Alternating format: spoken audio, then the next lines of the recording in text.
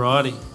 Couple quick shout outs before we really get going. I just want to say a quick shout out to Penny. I know how much guts that took to do a communion message, so well done. Also this morning, as we saw, and most of you would see and know, Gordon and Michelle are often on hosting and they do a tremendous job. And ever since the nearly 2 years or so since I've been pastoring here, nearly every week faithfully they're just doing something, and they never whinge, they never complain. They're just absolute heroes of the faith. So let's give them a round of applause.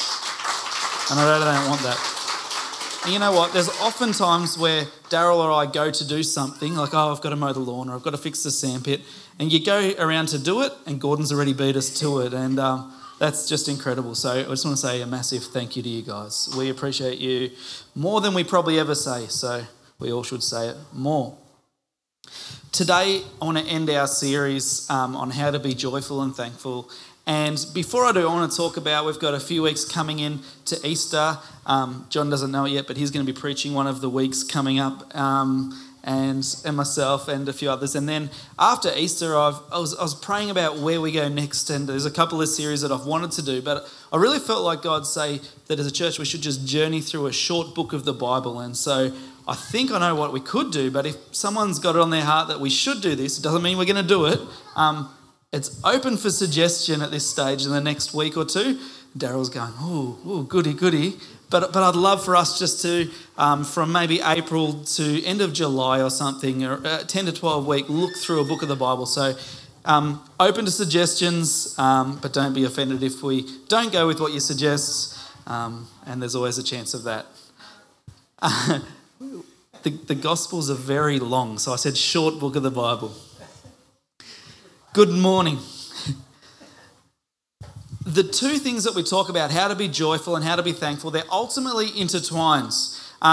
It's like which came first, the chicken or the egg, because, if you're joyful, then you should be thankful. And if you're thankful, you should be joyful.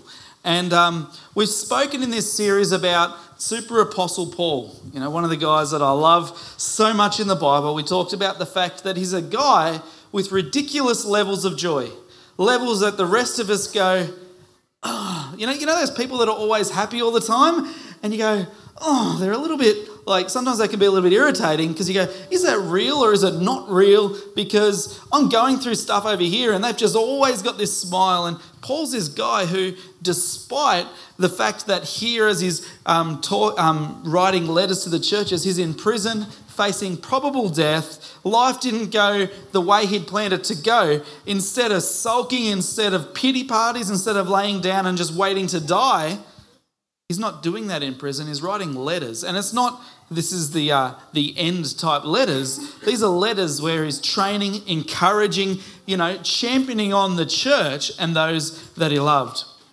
And we started this series by suggesting if we could sit with the Apostle Paul for a coffee or a beer or a chat or anything like that, you'd probably go, mate, what's your secret? Like, what is it that despite the external things that are absolute rubbish, despite your plans not going the way you wanted them to, how can you have this joy? How can you be saying multiple times in these letters, and I rejoice, and you should rejoice, and it's hard. It's crazy. It's so far from where we often live. And I said in week 1 of the series that if we ask him that, he might say that there's 4 Ps that we could take on board that could help us. And they were, and I asked us last week at the park, and the first one was that we need a higher platform to climb onto, which actually talked about a different P, perspective. We need to see things from God's perspective.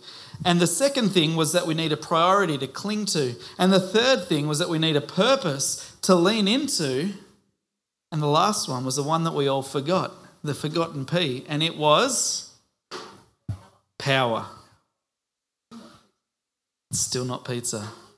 And I was thinking early in the week, Monday, Tuesday, about the forgotten P.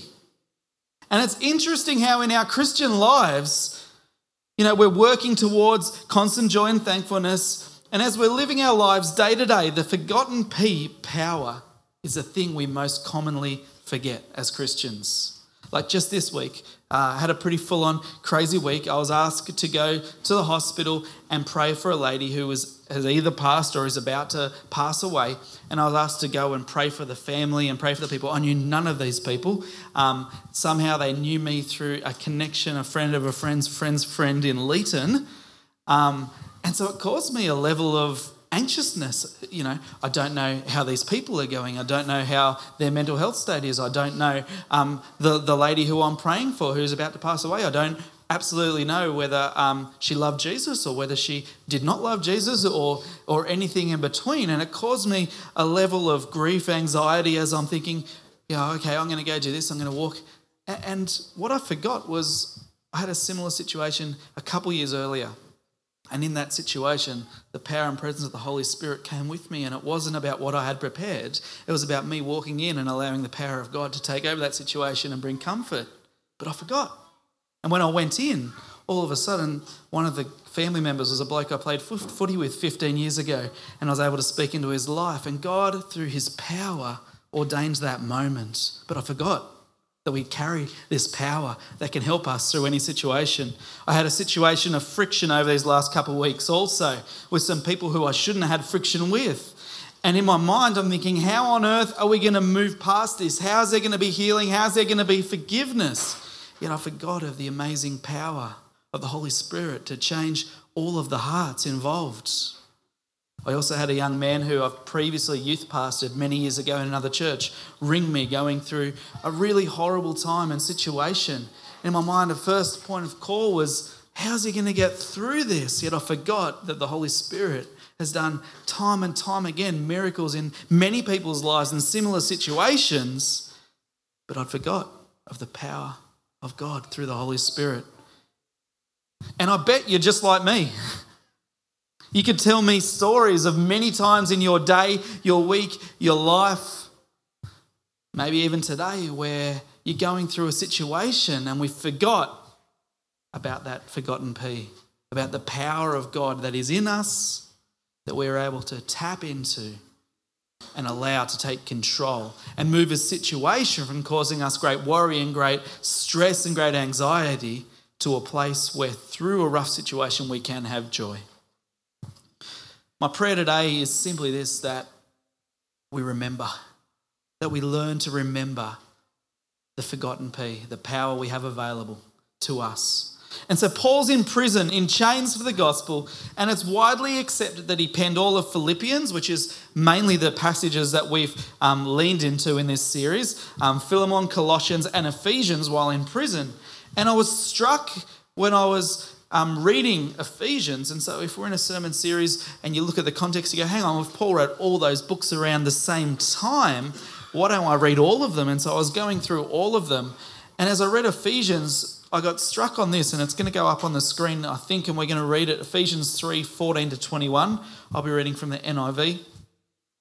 And it says this, "For this reason I kneel before the Father, from whom every family in heaven and on earth derives its name. I pray that out of his glorious riches he may strengthen you with power through his Spirit in your inner being, so that Christ may dwell in your hearts through faith. And I pray that you, being rooted and established in love, may have power, together with all the Lord's holy people, to grasp how wide and how long and how high and how deep is the love of Christ, and to know this love that surpasses knowledge, that you may be filled to the measure of all the fullness of God." Verse 20, "Now to him who is able to do immeasurable more than we all ask or imagine, according to his power that is at work within us, to him be glory in the church and in Christ Jesus throughout all generations, forever and ever. Amen." Father God, as we just unpack a little bit of this scripture today, Lord, I pray that you would speak to each and every person here today, not necessarily in the words that I've prepared, but in a word that's relevant for every single person. Lord, we thank you for your presence. We thank you that your Holy Spirit is here amongst us, in us, willing just to encourage us and to speak to us. Amen. So as I read this prayer by Paul in Ephesians, I look at it from a preacher's point of view, and I'm analysing why he is talking the way he is talking, and writers would call the way he's prayer is scripted as like a progression. It's that something's being built, which leads to something else that's being built, which leads to something else that's being built to crescendo to a certain point. And I started looking at it from that structure and that context, and I started to wonder and think if remembering to stay connected to the power of the Holy Spirit is actually a little bit like that in the life of a Christian. As in, if there's a progression that is being built. And Paul's building one here to tell us something rather important. And as I was pondering this progression, it started to remind me of electricity, right? And I've recently built a house, and so one of the things you need to do is put electricity on. And to use electricity, it's not as easy as just turning on a power point, right? You must have it available first at your boundary. Then you pay a stage 2 electrician $1 billion to wire it up to your meter box. Then you're lucky and you have a father-in-law who can then run the electricity from one stage to your house. But there's a process that takes place in getting electricity to the point where you can turn it on. So furthermore to that, if you've got electricity on in your house, you can't just put a fork in the socket and use that power well. You could use the power, just not well. You need an appliance. Furthermore to that, you probably need to turn that appliance on. And so there's a progression of steps that's needed to use that power, electricity. I feel like Paul's prayer leans a little bit in like that. I feel like there's a progression in his prayer that's connecting the people, or encouraging the people he's writing a letter to, the Ephesians and us, to the power of God. Now, I know a little bit about electricity, but very little compared to most. Thankfully, Kezia's dad knew a lot more than me. But even if I knew everything that there was to know about electricity, which was the positive, which was the negative, if I knew everything there was to know, and I walked up to a PowerPoint, and because I know electricity, I can just speak to the PowerPoint and say, flow electricity, it's not going to work. Because there's still a process that needs to happen. I still need to plug something in, and I still need to turn it on. And my point is, it does you no good to know all about electricity unless you follow the progression to make it work. And the whole point of Paul's prayer, perhaps, is that it's not just enough to know all about God, to read about his power. We actually need to connect, to plug into the power of God. When we remember to do that, we can benefit from that power, just like when you plug in a light and turn it on. Ephesians chapter 1, 2 and 3, because we're sitting here in chapter 3 and I don't just want to pick a little bit out and just make it fit what I need to fit, but it's a description of us, a description of believers. Paul reminds us that we are chosen before the world was created. That's good news. He reminds us that God has placed his Spirit within us. And then he reminds us that Jesus Christ resides within us. And the truth is we can know all about God's word, but we won't be able to utilize God's power until we connect to the source of that power. And that is what Paul's prayer is about in verses 14 to 21. And the really sad thing is that there's multiple Christians around the world who know the Bible backwards and forwards and upside down and back to front, but they fail to plug in to the power of God. And it's the forgotten P in the Christian world. And I want to encourage us today about plugging into God's power, because in plugging into his power, that's how we can live with a greater level of joy. And the first thing we need to know as we're looking at following this progress or this process about plugging into the power of the Holy Spirit is the progression begins in verse 14, where it says this: for this reason, this is Paul, I kneel before the Father. Whenever you see for this reason, you want to know what reason, right? Well, that's how my mind goes when I'm reading the Bible. Because Paul's saying, for this reason, I'm praying. What moves Paul to cry out to God, to call out to God on behalf of other Christians? And so to find out, we go back to the very first verse of this chapter, and we look at verse 1, and when you read that, he starts the same way. He says, for this reason. I, Paul, the prisoner of Christ Jesus, for the sake of you Gentiles. And then he goes into verse 2 and he says, surely. And there's like this pause, right? Between verse 1 and verse 2. And it kind of feels like Paul was about to go into prayer, because that's how he starts his prayer later on in verse 14. But it's kind of like he pauses and he starts thinking, before I can pray my prayer for these Christian people that I'm speaking into, before I can pray God's power over their life, I've got to tell them something. And it's like he there's something that's more important for them. And then he reminds them of unity of all believers. And it's kind of like he's saying, if you want God's power, first you need unity amongst yourselves.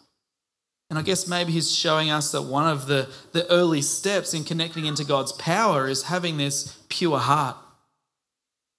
And from chapter 3, verse 2 to 13, it's kind of like this interlude before he goes into prayer. He's saying, hang on, before I pray, let me tell you something. And then he goes on to talk about unity. And it's a great reminder for all of us that if there's disunity in the church, it can be like the thing that trips the power, that short circuits what God is trying to do. And then we come to verse 14, and Paul is about to pray. He's gone to pray, he's had the pause, he's explained about unity, and now he goes to pray. And what I really enjoyed was his position on prayer. He's on his knees. Now I find it, and I don't think Paul's campaigning to say, if you're going to pray, you have to pray on your knees. It's not a command. We see him pray multiple times through Scripture, and as far as I can tell, this is the only time he references that he's on his knees. So then we go, well, why did he reference that he's on his knees this time? I don't know. But maybe it's to remind us that there's an attitude of honour and reverence and submission that we should approach God when we pray. So Paul's praying for the Ephesian church while writing this letter. The apostle felt led to bow his knee, we're not exactly sure why, before the Father on their behalf. And there's so many people across the world that tell you, you must pray this way or you must pray that way. There's a group of Christians once that were arguing about the right way to pray. And one said, I think God hears you, there's a Pentecostal, when your arms are lifted in the air. And another, maybe someone slightly more conservative, said, I think we need to kneel and bow. And the argument went on and on and on about the best posture for prayer, until someone said, well, this one time I fell down a well backwards. And when I fell down the well, my leg was caught on the rope. And as I'm hanging upside down with my head facing the ground, I prayed the most effective prayer that I've ever prayed. Because the truth is, it doesn't matter what way we pray, but what we see in this scripture is there was something about Paul wanting us to understand in the posture of his prayer. So the position of prayer is not the issue, yet it reminds us that Paul's passionate, because elsewhere we see in the Bible when people knelt for prayer, there was a level of increased intensity or passion in people's prayer. And so it's interesting, so far we see that Paul has paused to prioritise unity. And then he's shown us there's a passion or an honour or reverence associated with prayer. And the next thing we see in Ephesians 3 verse 15 is Paul praises God. Ephesians 3 verse 15, he goes on to say, from whom every family on heaven and on earth derives its name. It's a statement of praise of the greatness of God. So verse 1 to 13 is the pause, and then verse 14 is the prayer, and verse 15 is the praise, all P words. What a coincidence. And then we get to verse 16, and he says, I pray that out of his glorious riches he may strengthen you with power through his Spirit in your inner being. Church, when I got to this part of the scripture in writing my sermon, I really felt like God brought me here today to tell us that a pause, a prayer, and a praise is the process for plugging into the power of the Holy Spirit. I'm going to say that one more time. A pause, a prayer, and a praise is the process of plugging into the power of the Holy Spirit. And see, the pause, it refocuses us on what the priority is. And the prayer refocuses us around our perspective, and the praise renews our understanding of purpose, 3 of the 4 Ps that we talked about in our series. And these things work together to power up our inner being. That's an interesting word, our inner being. What's an inner being? Other versions of your Bible would say the inner man, but I'm being far more inclusive this morning and not using the word man, but inner being. The inner being is the real you. The inner being is your soul, your thought, your actions. The inner being is what makes you, you. The outer being is the colour of your hair or the cap you put on your ugly head or the height, your weight, the colour of your eyes. And we can clothe the outer being, we can feed it, we can exercise it, we can bathe it. But the inner being is soul, it's spirit. The outer being you can touch, the inner being you can only touch with spiritual things. And I think what Paul is saying here is we are to strengthen the inner being. And there's something about strengthening the inner being that's directly related to joy. You know, we can work at the outer being, and most of us do. We can clothe it, dress it, feed it, comb it, part it, pat it, wash it, dry it, smear it with cream. And truth be told, we all spend so much time on the outer being. But if we look back at our series, the outer being relates more to happiness. The inner being relates more to joy. And Paul's saying we need to spend some time on our inner being, and that will bring us joy. And the truth is that as much as we focus on our outer being, at some point we're all going to get old, and at some point, you might not want to hear it, but we're all going to die. In that hospital room this week, I spoke about the fact that we all die. And as great a miracle it was that Lazarus was raised from the dead, the harsh reality that doesn't preach well in Pentecostal churches is Lazarus died again. So we know how to strengthen the outer being, eat right, sleep right, exercise, and we can cut and style our hair, dress the outer being, and for a while it will be strengthened and while it will be happy, but eventually it's going to get old. I believe Paul's showing us in his prayer the things required, the steps in the process or the progression to have power continually plugged into our inner being that will bring us constant joy. And it's through the pause, it's through the prayer and then through the praise, which reminds us and again focuses us on the inner dwelling presence of the God who's in us. And don't misunderstand me when I'm talking about the indwelling presence. I'm not talking about the wonderful presence during or around our time of worship as a corporate gathering. It's the presence that's with you as you're praying in the car. It's the presence of God that's with you when you don't know what to say, but you're asking God and He's giving you words. It's the presence as you open Scripture and allow words that were penned thousands of years ago to speak into your life, and they're actually relevant for the moment that you're in. And the Bible tells us to fill our heart and minds with the Word of God. And as we do that, we can watch as the presence indwells and flows in us. The next verse 17 says, so that Christ may dwell in your hearts through faith. And I pray that you, being rooted and established in love, ... There's a key in those words, so that Christ may dwell. Now you go to one of the other prison literature, the letters that Paul wrote while in this time of imprisonment in Rome, and go to Colossians. And in Colossians 3 verse 16, Paul wrote, same time, same circumstance, same heart, different group of people he's writing it to. He says in verse 7, let the message of Christ dwell among you. So around the same time he's writing and saying, so that Christ may dwell in your hearts. And then to a different audience, he's saying, let the message of Christ dwell in you. And to me, that points, the message of Christ is our Bible.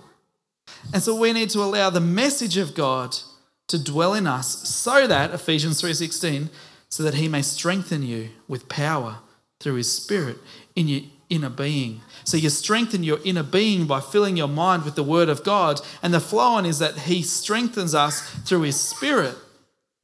What if we spent, how's this for a challenge? What if we spent the same amount of time on the inner being as we do on the outer being?